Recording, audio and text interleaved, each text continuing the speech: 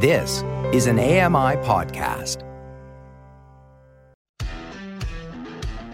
Hey, welcome along to episode number 21 of Double Tap for Tuesday, 27th of September, 2022. It's another big show today. We're joined by a very special guest. We're going to talk about the Orbit Writer and the Hable One and using an Apple Watch and an Android phone. Really? You're listening to Double Tap, your daily accessible technology show. Now, here's your hosts, Stephen Scott and Sean Priest. Yeah, no Sean Priest today, unfortunately. Just little old me. Sorry about that. Yes, it is me, Stephen Scott, here with you today. Hope you're all well. Thank you so much for joining. I do have a special guest with me, though. Sitting in that spare co-hosting chair for the next hour is Aaron Hewitt, who joins us for the first time here on Double Tap. Hey, Aaron, how are you? Hello, Stephen. Good afternoon. And good afternoon, good morning, good day. Well. Because look, you could be listening to this at any time of the day or night, couldn't you? I mean, let's be honest. With podcasts and radio, we're on all the time. That's what a podcast is for, isn't it? And we're on the audio channel at AMI, so you know you could be listening to us at 12 noon. You could be listening to us at 8 p.m. Eastern. You could be listening to us at 4 a.m. Eastern. I know a lot of people who do. I shouldn't shout actually. If you're listening at 4 a.m., go back to bed. Go back to sleep. Everything's fine. Everyone should be asleep at that time. Get up out your beds. Get up out your beds. I love doing that. Just wake everyone back up. So, Aaron, first off, thank you for coming onto the show and filling in Sean Priest's, I would say, sizable position in that chair.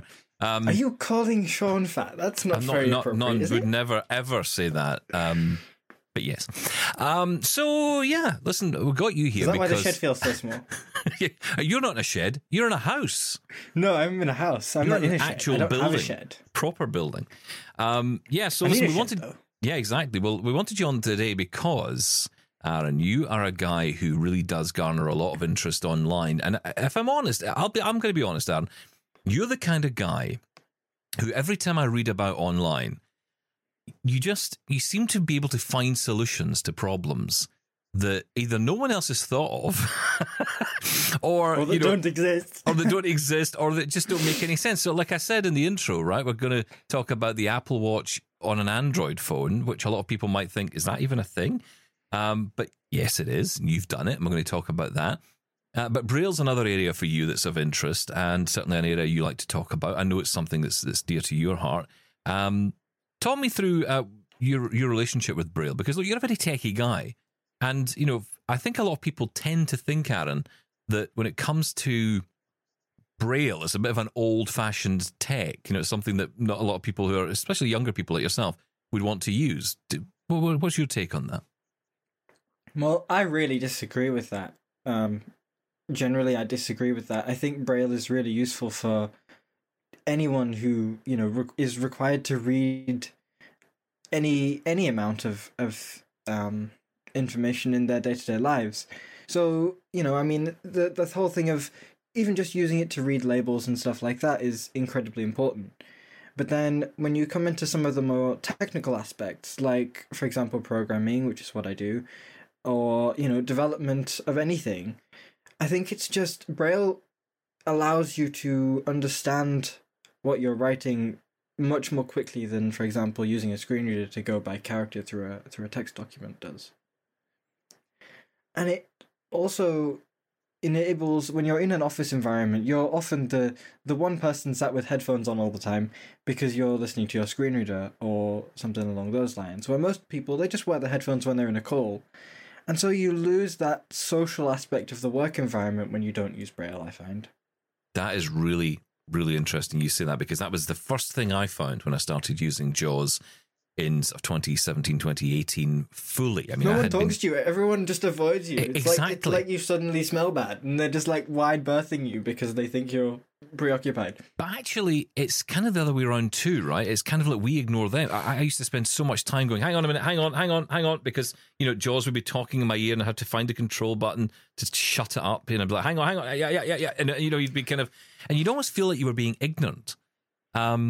And, you know, why is it that everybody wants to talk to you when you've got a screen reader on? Everybody wants to talk to you. As soon as this thing starts talking, that's when they want to talk to you. I found that too. It's really inconvenient. It's like I've been sat here for the last 20 minutes trying to think of something, and now I've started pressing buttons. You come over. I've just started typing. I'm starting to write my memoirs, and now you want to talk to me. Aaron, talk a little bit about what you do as a day-to-day, because you're a bit of an elusive figure. So what is it you do? What's your sort of day-to-day role? So I'm a digital engineer for an engineering company. We work in the nuclear industry, and we develop solutions for clients with whatever they need. Realistically, we do some things involving deconstruction. We do engineering new builds. We do anything that the client needs that we feel is appropriate. Has Vladimir Putin been in touch? I'm not at liberty to disclose what clients we have, but no. Yeah, it's just as soon as you mention the word nuclear, especially right now, everyone just starts diving under tables. Everyone right? goes, "Oh my!" Yeah, exactly. That's currently the general media I have to climate. ask you this. I've got to ask you this. So surely in your life, people must be saying, "Hang on, you're blind and you work in nuclear." We always make the joke about blind people not being bus drivers or airline pilots. Letting you anywhere near a nuclear reactor, isn't that wise? Well, apparently the company also don't think so, because I don't go onto the sites. Thankfully, we have the robots for that. No, my job is just to make other people's jobs on the sites easier. Okay, all right, that's good. I think we can all rest easy in our beds tonight. Everyone can calm down. Those people who are listening at 4 a.m. are absolutely I think that's terrified. a phone call. I think I have to go in. No, I'm joking. Yeah, that's right. You have to go in right now. If you leave instantly during this show, we're all going to start panicking. But okay, that's fascinating. Actually, I mean, we could talk for an hour just on that. That's really interesting. But let's get back to Braille. So obviously in the day to day, we use Braille. I mean, when did you learn Braille as a kid, or did you learn this later in life? How's it been for you? No, I've always learned Braille. My very first memories of Braille actually are when I was maybe about 3 or 4. And we had that big, what was it called? That tactile paper that you would draw on ink and then put it through a machine, and it would raise the... I'm trying to remember the name of that, yeah, but I know exactly what you mean. It had that really weird smell to it as well when it came out of the machine. Yeah. It was almost quite like nice. a drug. It was so weird. It was so strange. But yeah, and it would like bubble up if you ever did it. Yeah. My TVI prepared Braille cards with that, because we didn't have a Braille writer at the time. Prepared cards with that, and obviously all the dots were huge because you had to draw the circles and then shade them in and everything. So they were really big, and they had the letters A to J on them, and I had to order them as fast as possible.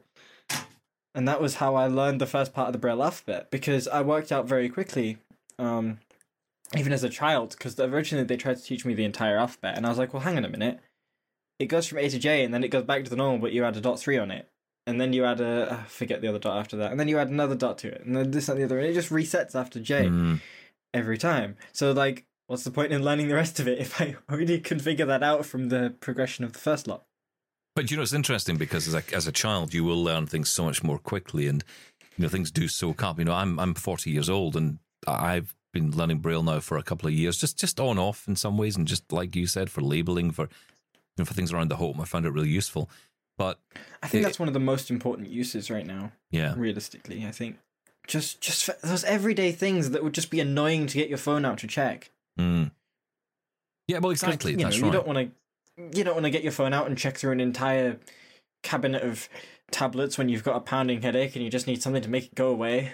You just want to find. You just want to take the thing. Yeah. Mm-hmm. Yeah. So you don't want something talking in your ear trying to do that, because that would just make it all 10 times worse. So you're using Braille for many different things, I guess. But I guess the printed Braille is something you don't, or embossed Braille as it is. That's something you probably don't use so much, right? No, I don't. Though I am really excited by the idea of multi-line Braille displays. That would change my life. But the idea of actually embossing Braille is not something I've done in quite a while. I was quite early on to the adoption of the Braille notes when they came out. My first was an Empower, and then I had an Apex, and then I moved to Braille displays with computers. But I've always had a I never liked printed Braille. I always thought everything that was printed in it was far too big, far too cumbersome to carry around. And when you're in school, you have these big textbooks, and brailing all of those up made them huge. And it was inconvenient. So I always stuck to computed braille. Yeah, they say turn to volume 21. You're like, oh, hang on, bring in the trolley. Oh. Turn to page 215. Right, which volume was that in? Yeah. Well, that and what was page a problem. was it actually? I actually had a friend at school who actually had a trolley that would follow him everywhere he went. I mean, it wasn't an automated one, sadly, but it was a person was pushing it, old school. And, they would have this trolley that would have to be taken into class. And should he need to go from, one volume to the next, he would have to get someone to, fish out the book from the trolley and bring it to him. And it was utterly unwieldy as anything. And of course, technology's changed a lot of that. So you can now fit, a library inside an SD card and then put that onto your braille display and read that as much as you want. And I guess that's what's changed, right? And you're a lot younger than me. How old are you? I'm 20. You're 20, right? So you're half the age of me. Yeah. And so I witnessed that changeover. Yeah, but I was going to say, you still have seen it, because Braille only evolved really in the last 10, 15 years, I would say, onto the technical. I mean, I know it's been around for a long time. The technology's been around, but it's become more available. You had to the more thing where you people could now. take the bottom off a Perkins and you could put it on a board and then it would print out, Yes, I forget what that was called, but that was a thing. God, I feel like I'm aging myself just by talking about it. But it is a very old technology, and the Perkins Brailler is still used today. I mean, I still use it for a lot of my stuff because it's the easiest. I still have one. Yeah, it's the easiest way to get Braille on paper. In the cases where, it is. There's no easier way. I mean, okay, you can emboss Braille, but have you seen how complicated and annoying they are to use? I've got an Index just recently. I've got an Index Everest in the cupboard, embosser, and I brought it out to use it, and it was so confusing to me, and I just thought I can't deal with this, and I just went back to my Perkins, and I could just batter out my notes there. Yeah, I do that so frequently, especially when giving a presentation or whatever. I won't bother, trying to emboss my PowerPoint so I can read it. I'll just go and make separate notes on a Perkins. Yeah, absolutely. It's just easier. But of course, one of the changes. But one of the changes we've seen recently, which I want to get to with you because I think this is really interesting, is the change because iPhones and smartphones, not exclusively iPhones, obviously Android as well, but any smartphone, frankly, now, you're able to use a Braille display with, and that's brilliant. But some companies have gone further than that, and they've actually created keyboards which can be created at a much lower cost because you don't have the Braille display. You're using the audio output, but you're able to put the input of Braille in using that Perkins-style keyboard, or in one particular case, a slightly different design. So we're going to talk today about two of these devices. One is called the Orbit Writer from the Orbit Company, the Orbit Research Company, and the other is Hable One. Now, regular viewers to Double Tap TV and listeners to me over the years will know about these devices because we've talked about them, but you use these devices, you've played with them, you've had time with them. So I just wanted to talk to you about what these devices are, and how they're used and where they fit. I think this is the other question, Aaron, where they fit into the whole landscape of being able to use Braille on the move. So let's start with what these devices are. How would you describe the Orbit Writer, the Hable One? So I would describe the Orbit Writer as something that you would perhaps use on a desk, right? You're a fast Braille typist, and not so fast on an on-screen keyboard, for example. But maybe you're, you don't see the need to read Braille at that particular point, or you need something that you can travel with easily. That you can write up some notes on a train, or you can, just utilize to make quick notes or send quick messages.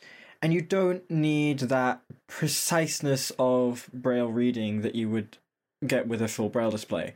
And perhaps you also don't want the expense of carrying a full Braille display because they're not cheap, are they? Even the Orbits, they're not cheap devices. No. So, well, this is the point, right? That they're not cheap devices. And this is where, often and if all you want is the input, then something like this is particularly useful. Exactly. And because this is the thing, right? We've talked about Braille displays a lot on the shows, and blind people know that those devices are expensive, and it's because of the hardware built inside them to create the display. That's where the money is going, really.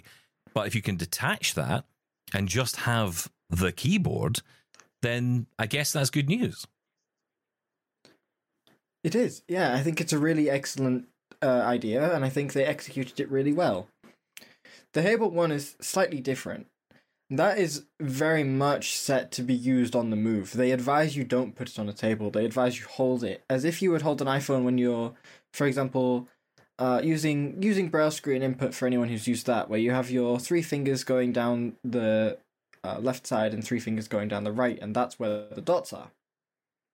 And then you have your function buttons. It's a very small device, about the width, the length of a mini iPhone, and actually about the same width too, from when I used it. That is definitely more suited to when you're traveling, for example, because it has a loop that you can put around your wrist and you can just carry it like that. Now, my way of carrying it is a little bit different. I put it on my cane because I'm a cane user, not a guide dog user, and so I can still hold my cane up and type and have both things secured to my wrist. So I'm not going to lose either. That's interesting, right? So you've got it connected to the cane. Yeah, I loop the cane's elastic through when I unfold it. Oh, I see. Right. Okay, that's interesting. We'll maybe talk about the guide dog versus cane thing later, but yeah, maybe we'll hold that one off. I don't know. We'll see what we get to today. But I have another episode about that one. Yeah, I think it might be. But really interesting. It's not really right? a debate for me, though. No? I think they both have their places. No, it's not. I think if you have one, you should also at least investigate the other and know the skills required. That's what I did. Yeah. I don't have a guide dog, but I know the basics of, I know the commands and such that you would give to a guide dog, and I know what the process is like to obtain one should I want one. Yeah, and I think also it's important to say to people as well, those who have guide dogs, that it's important to keep up the cane skill, because you never know when the dog will be ill, or your you never know. Your dog could be sick. Yeah. You could want to travel abroad, and sometimes it can be a difficult process to get the license to travel with a guide dog. Yes, it should be easy. I think it should be a lot simpler than it is, but it's not. It's never been that way, and it never will be that way. It just won't. People, it's going to be complicated. It's going to be paperwork, because you are bringing an animal that has not been in that country into that country, and there's a whole bunch of reasons that they make that. Yeah, but like you say, that's a whole other conversation. Let's get back to the Braille, because sorry, but this is really interesting. It is really interesting. But okay, so out of these two devices, you mentioned that the Hable one, and I know because I've tried this myself, it has that unique design of almost like a Braille cell in keyboard form that you hold up against your chest and you can type that way, versus the Orbit Writer, which has those Perkins-style keys layout. Which is better?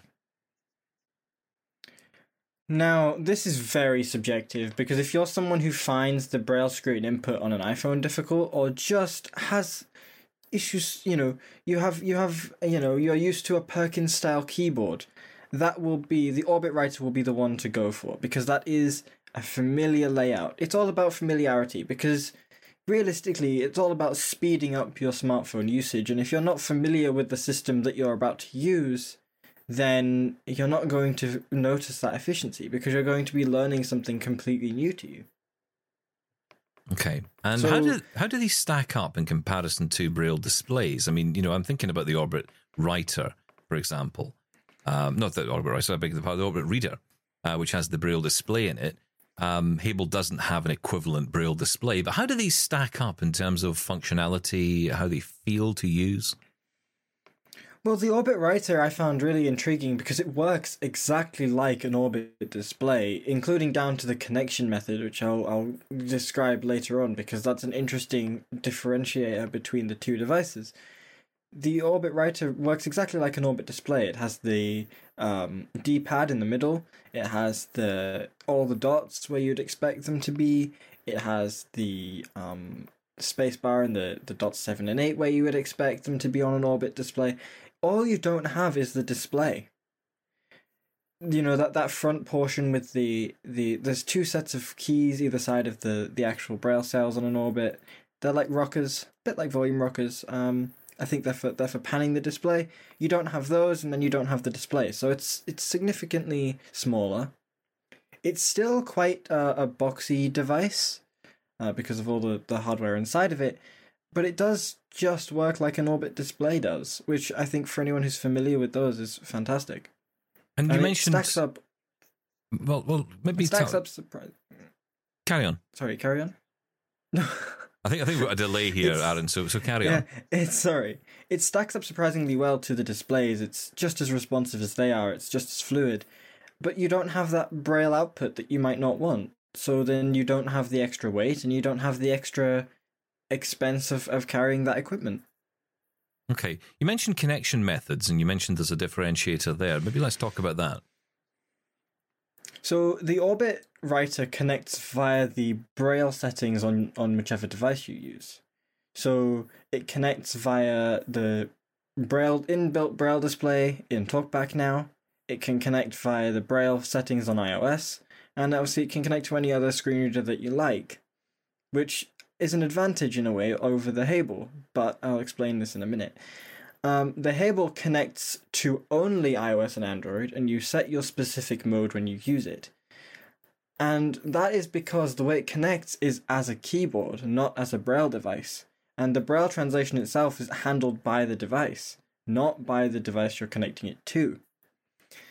This does mean that when you use the Hable to control your phone, for example by navigating to the next or previous item, it actually emulates the keyboard commands rather than emulating the Braille commands that the Orbit does. This means that you are limited to connect to only iOS or Android, but it also means that you get instantaneous response, which you don't get with the Orbit, because as, you know, I don't know whether you're aware of this, but when you lock an iPhone or lock an Android device, your Braille display can disconnect and then can't be used to unlock your phone. So then you have to reach into your pocket or your bag or wherever you have your phone to then press the button to then have the device wake and re-establish the connection to the Braille device. The Hable doesn't do that. It stays connected all the time, and you can use it to unlock just like you could any other keyboard. That's good. Yeah, that's very interesting. And, you know, it's important to know that. I do remember we had a conversation on the show with Hable, and one of the questions I put to them was, you know, would they ever make this device available for Windows users or Mac users? And one of the comments and responses was, well, you can connect it to those devices, but you can only input. Type. Yeah, you can only type, exactly. You can't control the device the way you could, say, with, I'd imagine, the Orbit, or the way you might with another Braille display. Yeah. Exactly. That is the slight disadvantage of the Hable, and also the Hable is only single device, so once you've paired to one device, you can't pair to another without first forgetting the previous one. The Orbit is multi-channel, so you can pair... Is it up to 4 devices? Yes, I think it is. It's up to 4 devices, so that's more than what you would possibly need at any one time. Now, the slightly incorrect thing that is said here is that you can't control a Mac. You can, kind of. Because it connects like a keyboard, and iOS has the same keyboard commands as a Mac, you can use very basic input commands like next item, previous item, and activate on the Hable when connected to a Mac, but definitely not with Windows. Got you. Okay, yeah, because there's almost that trackpad commander type approach, right? When on the Mac side, where you're just kind of similar to using an iPhone, but of course the problem same with the keyboard. Yeah, but the problem, yeah, that's right. But the problem with that, of course, is it's kind of limited, right? You're still going to have to need to use the keyboard as well, so you're not really getting full control. Yeah, it's not like you can hand really over control getting to anything from that. No, yeah. It's not as fluid as it is on the phone. But I have done it occasionally when I've needed to type something very quickly on the Mac, and it's been inconvenient to type it on a keyboard. For example, extended Unicode symbols and the like. It's sometimes just been faster for me to do it that way. And you know, these devices, I mean, they are lower cost than you're going to pay for a display, but they are only input. And it's important to say that, right? They are only input. So you're relying on the audio output. And I wonder what your take is on that as someone who uses Braille, because there are some people who say that the joy of Braille is being able to do, as you were saying, you know, sit there and read, being able to, you know, converse with other people in an office, do all that kind of thing. But this still requires you to get the audio feedback from your device. What's your take on that? No, I consider that to be fine. I mean, they are very different in what they're for than a Braille display. These are for when you need to write, but you know, it perhaps isn't convenient for you to have a display, especially with the Hable when you're walking about, you know, outside in an outdoor environment. it's convenient to be able to write in Braille. And it's convenient to be able to have that level of control where, for example, if, you're using a touchscreen and you're walking, your hands can slip, you can, for example, you can drop the device, or heaven forbid it be stolen from you because you're holding it and also using a mobility aid, and so you only have one hand, and, you may not see someone approaching you to take it, which is, truthfully, what can happen. Mm. Well, that's right. And so yes, a security issue with all this as well, isn't there? Being able to yes, there is. Do things. And this has been said many times. I know that Sean always says to me, I'm foolish for bringing this up, but, walking around, we talk about Aira a lot, and the idea of walking around with your iPhone just out walking there. around with your phone out terrifies me. I would never do great, that. I don't do it. No. You do have the Envision not only glasses, because though, I'm the don't you? most clumsy person. Yeah. I do, yeah. I have those too. And I also use those fairly frequently. You're going to be back on the show a lot. my setup when I go out and about is the Hable and the glasses and about 24 power banks in a bag. That's quite a lot to carry about. Listen, stay right there. We're talking today with Aaron Hewitt. He's joining us today to tell us all about his experiences. We were talking there about Braille. Coming up, we're going to be talking about his experience with the Apple Watch, using it with an Android device, and on top of that, some other cool things as well. We'll maybe get into that conversation around Envision and get your take on that as well. Stick around. This is Double Tap. Send us your feedback to feedback@ami.ca. Leave us a voicemail at 1-877-803-4567. You're listening to Double Tap.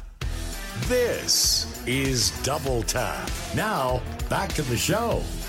Yeah, Stephen Scott today, along with Aaron Hewitt. No Sean Priest today, I'm afraid. He is taking what might be classed as a well-earned rest, but as we all know, that's just garbage. He is it's just probably laziness. It is laziness, exactly. But Aaron is here. You should be on it every day. Yeah, are you going to be? Sundays. Are you coming back all the time? Are you just going to come back now? Yeah, I will. But I was saying Sean needs to be on every day, including Sundays. Oh yeah. Well, I think he should do Sunday as punishment for not being here today. I think that makes perfect sense. I think that's a perfectly reasonable thing to do. You should call him about that afterwards. I will get in touch with him immediately. Listen, we're talking with Aaron Hewitt today. He is someone who just, frankly, as far as I'm concerned, is just a brain that I just would love to be able to download into my brain. Because the knowledge you have is just incredible. That's a very dangerous thing to do, Stephen. Oh, well, maybe we should just take parts of your brain. Maybe not all of it. Yeah, maybe select folders, perhaps. You might get arrested if you do that. I think it's illegal, isn't it? So far, anyway. Okay, so let's talk about the Apple Watch, because you were on Twitter and you were talking about the fact, and I love how you do this, Aaron. This is what I love about you. You just start talking about something. You're like, oh, yeah, I just paired that with my Android phone and it's cool and I'm using it. And everyone's like, what? Because how does that work, right? I guess we know that Wear OS watches work with Apple, but of course there are limitations when you do that. I certainly didn't think that you could pair an Apple Watch with an Android phone. You have. Tell us about it. Well, you can't. And I haven't necessarily done that. Okay. So what have you done? What have you done? What have I done indeed? The Apple faithful, leave now. Just leave. Just turn off your ears. I'm about to completely destroy the walled garden idea. So what I did was I had an iPhone previously. As you know, I had an iPhone. Mm-hmm. And I switched to Android, and I was like, well, there's no watch experience that can compare to the Apple Watch. And so I got curious. I thought, well, iPhones now have this family setup feature on the Apple Watch where you can set it up for a child to be able to call and text and all that other kind of thing without having an iPhone. So I contemplated doing that, and then I thought, well, I'm going to have to buy another watch to do that, because the watch I had wasn't a cellular-enabled one. I had a regular Series 5. So what I ended up doing was I ended up pairing the watch to the iPhone. Then I ended up using then I ended up just carrying the iPhone, but I set up call forwarding between my Android phone and my iPhone, so that when one call was received on the Android phone, the iPhone would ring, in turn ringing the watch. And I did the same with texts and notifications. the notifications were a little bit tricky because sometimes I wanted the ability to reply on the watch. So I installed apps like Nanogram for my Telegram, and I set those up to deliver notifications to the watch. So then I would get a notification on my phone, and then it would forward to the iPhone using a third-party app, and then I could go ahead and read that notification on the watch. And it worked surprisingly well, and obviously I had all the fitness tracking abilities because I was still carrying an iPhone. It just wasn't being used for anything other than as a relay. So, right, hang on. Okay, let me get this into my brain, because like I say, my brain is not like your brain. It's 20 years older for a start. Okay, so how does the text thing work? I get the calls, that makes sense, but how are you messaging? Is it just that you're using the same number across different... I'm confused by that. I'm literally just using the same number between the two devices, yeah. Because in some cases you can do that. You can have one device with an actual SIM card and then one with an eSIM on the same number. This is exactly what I've done in this case. But then my iPhone does also have an additional SIM card with an additional number, because some people will only contact people through iMessage, and I don't understand it. But I needed a way to do that too. So I also, as well as having this handover, I also do have access to iMessage and FaceTime the way I normally would. So it's not a case of you've just found an app that you can install on Android that lets you connect the Apple Watch to the Android, right? They are still entirely separate. Someone get on that. No, they are still entirely separate, but it does bring them closer together, and that was the aim. The aim was not to... my aim was not to say, I can pair an Apple Watch with an Android phone. My aim was to say, I can pair an Apple Watch with an Android phone. I can't actually pair it, but I can totally use them in tandem and they work perfectly fine. But if you were going out for the day, would you need to still take the iPhone with you? Unfortunately, yes. But like I say, you could totally get around that by using a cellular watch. That's true, yeah. But I didn't have one and I wasn't buying one. Because this was an experiment and I had no idea how successful or unsuccessful it would be. So actually, if we're kind of simplifying this a little bit, for my benefit and maybe for some of our audience who are, bamboozled by a lot of this stuff, what you're really doing there is you're kind of setting up a watch for a child. And if you had the cellular option, you'd be able to use that watch entirely independently, and you have an Android phone to pair, in inverted commas, with it. But really, it's just that they sit side by side, and that's really as far as it goes in terms of pairing. Unfortunately, yes. There's no other way to do it, but I have found it works surprisingly well. Are there any applications, though, that do kind of cross between? So I'm thinking like Google applications that might work on the watch that can also work on the Android that would allow for some kind of communication between the two?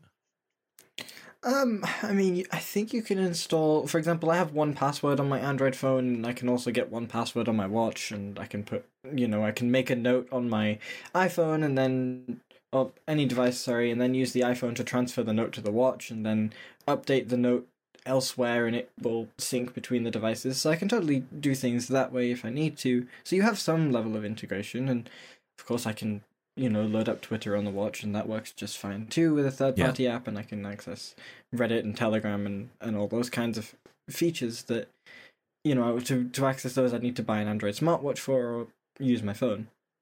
But so I guess that the link is tenuous, isn't it? It's a tenuous link because it could really break. It's application linked rather than device linked. Yeah.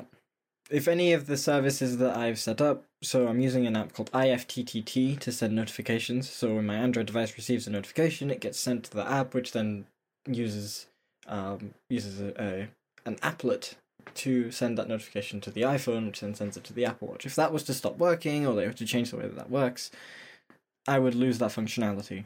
And I haven't found any alternative way of getting that back. That's incredible. I mean, of course, this is if this, then that, which you're talking about, right? Which allows things to happen. If one thing happens over here, this can happen. I had a similar thing. Smart thing. homes. Well, yeah, because I used it for... I've got a smart plug, and I wanted to be able to control it with my Elgato Stream Deck here. And in order to do that, I had to create this IFTT thing, the applet, and do all that. A complete pain in the neck, but it did work in the end. And it's great because I could then people just say, why don't you just reach down and switch the plug off? Which in the end, I ended up doing because it was actually easier. Oh. But, Because who wants to be bothered by all that? But Who wants to actually do that? who wants to actually press a button? You'll break your back, Stephen. Well, that's what I was thinking as well. But no, it really is interesting that you've investigated this because, look, let's be honest about it. I've said it on the show before. The current crop... I said it. Well, you've said it as well, but the current crop of Android watches are not up to standard, I don't think, that blind people can use them effectively. I think the Galaxy Watch 5 might be an exception. I've heard some fantastic reports of it. I don't have one, so I can't attest to it, but I've heard that it's remarkably good now. I've heard that it can be used. Now, whether it's a fantastic experience, I don't know. I haven't tried one, and from what I heard from the Galaxy Watch 4, that wasn't the case, and it was a sluggish experience that needed a lot of third-party. That was my experience. I've got the Watch 4, and it is, frankly, an awful experience. It's not an enjoyable experience. There's nothing about it. I don't feel I can use any of the features without getting frustrated because I'm waiting for something to happen. To be honest, the Watch 5 would have to be incredibly redesigned in order to be better than that. And by all accounts, from the hardware I've heard about, no, it doesn't seem to be. No, so I don't know where that leaves us. But I wonder if they've perhaps done something in software. I don't actually know because I don't have a Watch 5. I don't have a Watch 5 Pro, and I don't know if I intend to buy one. Well, there's another problem. It all depends on what Google does. But this is the problem, right? We're not going to buy it if we don't think it's going to work for us. Why would you spend your hard-earned money on a device that you don't know? If you buy an Apple Watch, I put the money out in the Apple Watch Ultra, and I know that whatever my experience is of that device, whether I like the style of it or not, I know it'll work. I know it'll work for me, and I know it'll work well. So I don't have to worry about that. And that's the difference, right? But you're right to bring up Google, because Google have got the Pixel Watch coming out next month. We'll be interested to see what that brings. What are you hoping for there? I'm honestly just hoping for something that causes the other watch manufacturers to say, hold on, we need to really reevaluate this.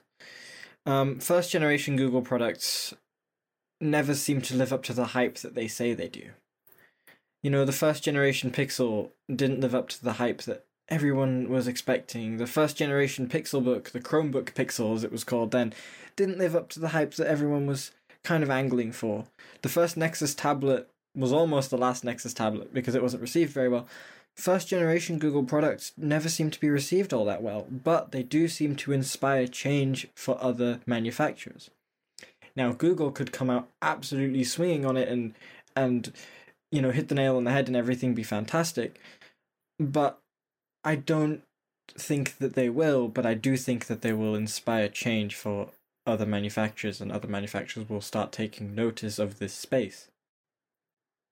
We can only hope, right? That would be the best solution. Because, look, let's be honest, that's exactly why these companies like Google, like Microsoft, unlike Apple, develop these products, because Apple creates products. That's the only place you can get an Apple product, right? But when the PC market, in Google's world with Chromebooks and Android phones, that's you why they have get to into often these go third party.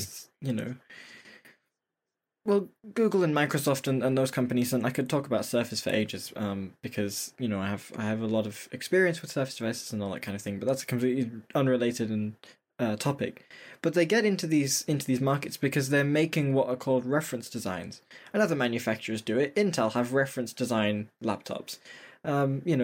AMD have reference design laptops. All the graphics card manufacturers have reference designs. And the reason that they do it is because they're showing the people who are going to use their components, here is what you can do. Here's how far you can push things. And they're often very expensive, and they're often not aimed at consumers, but consumers can buy them if they feel that they want to for whatever reason, but that's not their aim. Their aim is to say, this is what is possible with our technology. And I'm hoping that is what Google does with the Pixel Watch. Will I buy it? Maybe. If it is, if they make a convincing enough argument that it's going to be marketably better than what is out there at the moment with the Galaxy Watch 5. And if not, then maybe I will investigate the Watch 5. Yeah, I think it'd be really interesting to see what comes out. I have to say, I've been playing with the Google Pixel 6a, and I wanted your take on this. I am really impressed by the Google Pixel 6a. I think it's a gorgeous phone. And comparing that experience, and it's only been a few days, but my experience compared to the Samsung devices, I've got to say I much prefer what Google are doing. I would tend to agree with you. I have a Google Pixel 6a. That is the Android phone that I use every day. And for the most part, it's fantastic. Now, I don't have a recent Samsung device on hand to compare it to, but that is changing. I'm looking at getting an S22 Ultra to compare it to.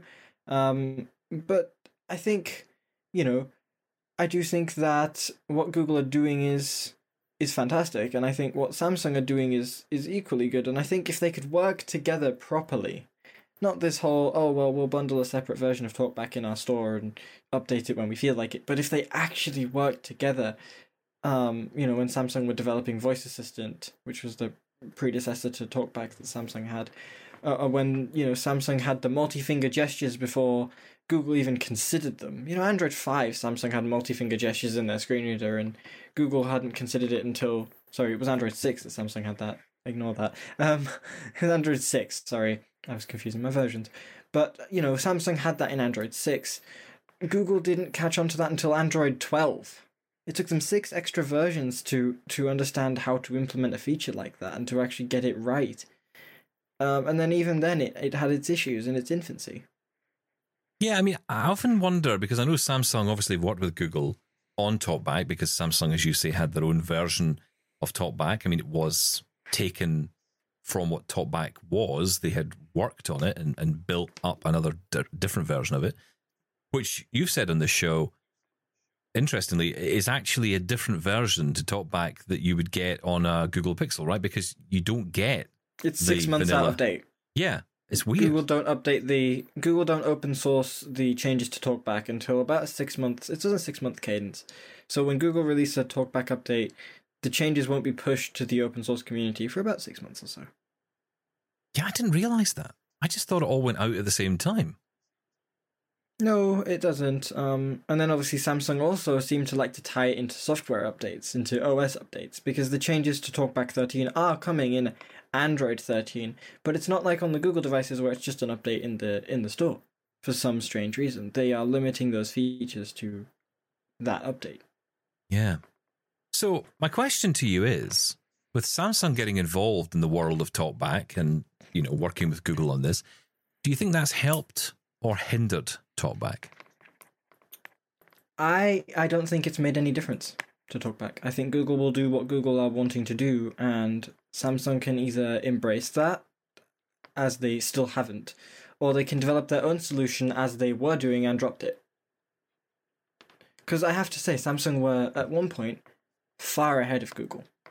They had multi-finger gestures, they had proper granularity control where you could move by a granular amount and then also move by element, which TalkBack didn't have at the time. When you would change your granularity, it would change what your default swipe left and right did, and Google finally fixed that, but it took a while for them to. Samsung had actions on the magic tap, so as Apple call it and everyone else calls it for some reason. You had the 2-finger double tap to play pause media, and you had the answer and end call, and you had reliable audio ducking, which TalkBack still doesn't have.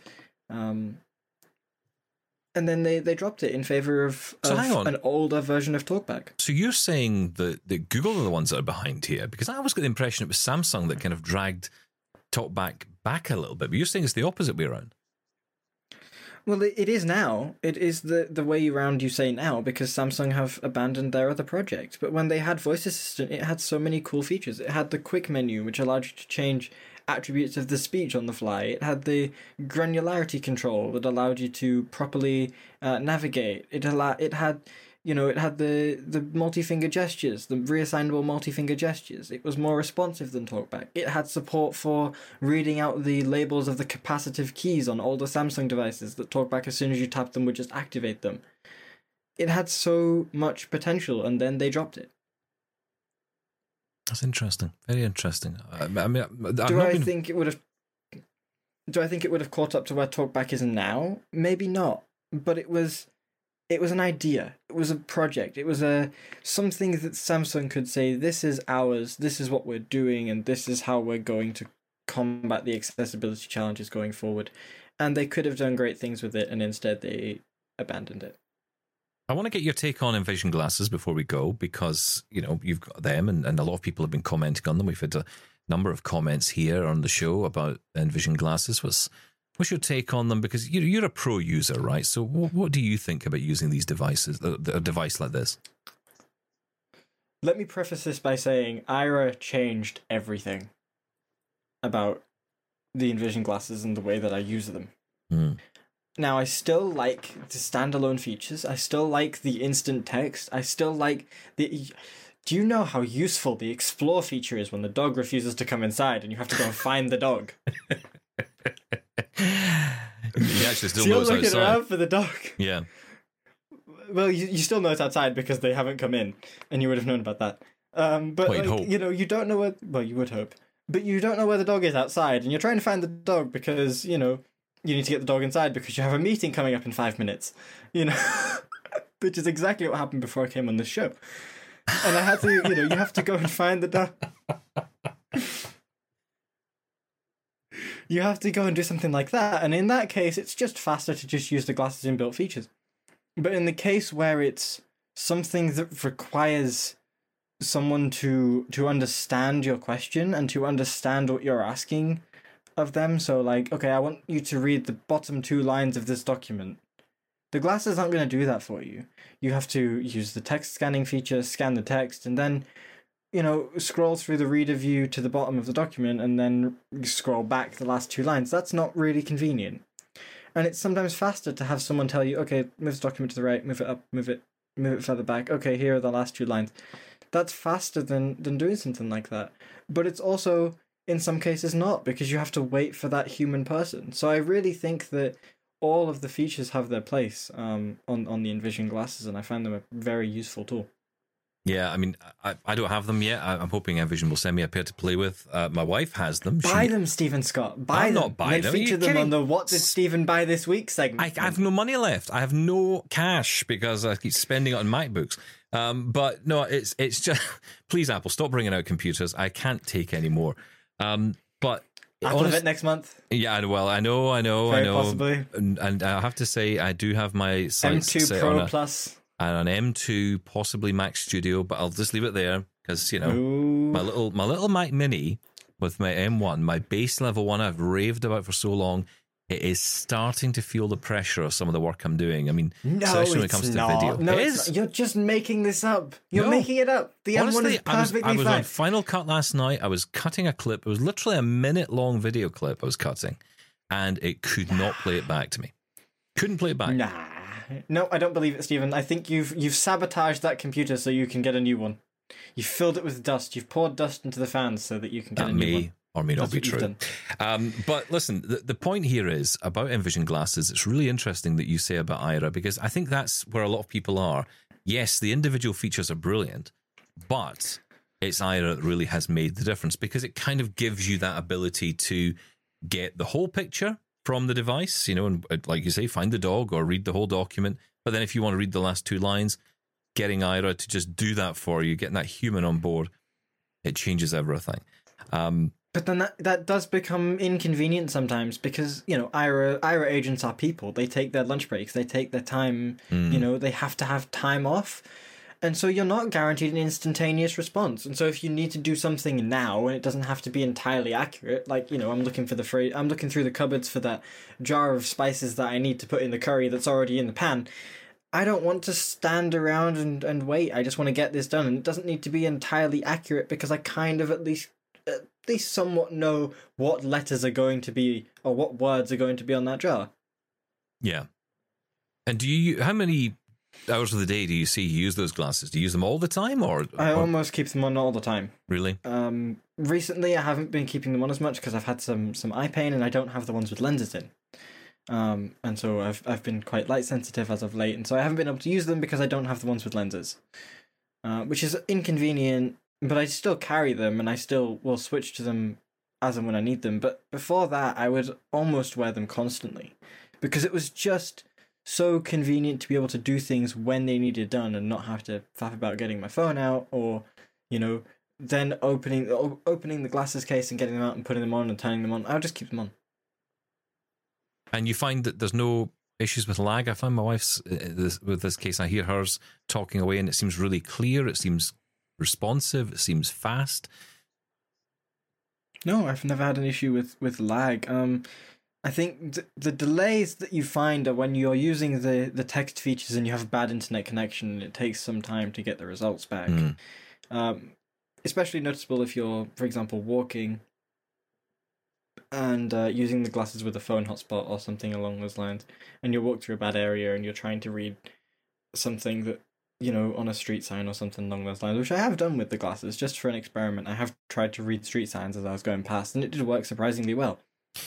Aaron, listen, it's been great having you on. I really appreciate it. Thank you so much for being on the show. And I think I want you to become our Ask Aaron guy, where if we have questions from our audience that we don't know the answer to, we're going to get you on to answer them. How do you feel about that? What do they call it? What do they call it on Reddit? AMA, Ask Me Anything? Yeah, Ask Me Anything, yeah. It's actually AAA. Ask Aaron Anything. There you go. Do you know what? I'll take it. There you go. He's our AAA. He's going to solve all our problems. Aaron, thanks so much for coming on. I really appreciate it. Aaron Hewitt joining us on Double Tap today. Sean and I back tomorrow. Lots of conversation continues. Of course, you are welcome to take part in that conversation as always. Please do keep in touch with us. You can email us feedback@ami.ca. You can call us on 1-877-803-4567. Keep in touch with us here on the show. Your feedback is really valuable to us. Like I said, that email address again, feedback@ami.ca. You can also find us on social media. You can follow us there. You can send us messages via Twitter and Facebook and others. Just search for @DoubleTapOnAir. And don't forget our YouTube channel as well, where you can catch up with all of our Double Tap TV content. We'll be back tomorrow. Thanks for listening. Love Double Tap? Did you know we're on the TV too? Check out brand new episodes of Double Tap TV on AMI TV every Tuesday at 8 p.m. Eastern. Or binge on all episodes online at ami.ca/Double Tap. We're also on YouTube. Search for Double Tap to catch our episodes there too. Join me every couple weeks for the Outdoors with Lawrence Gunther podcast, where we learn about outdoor tech and tips. Plus, we look at news affecting the environment. AMI's Outdoors with Lawrence Gunther is available from your favorite podcast provider.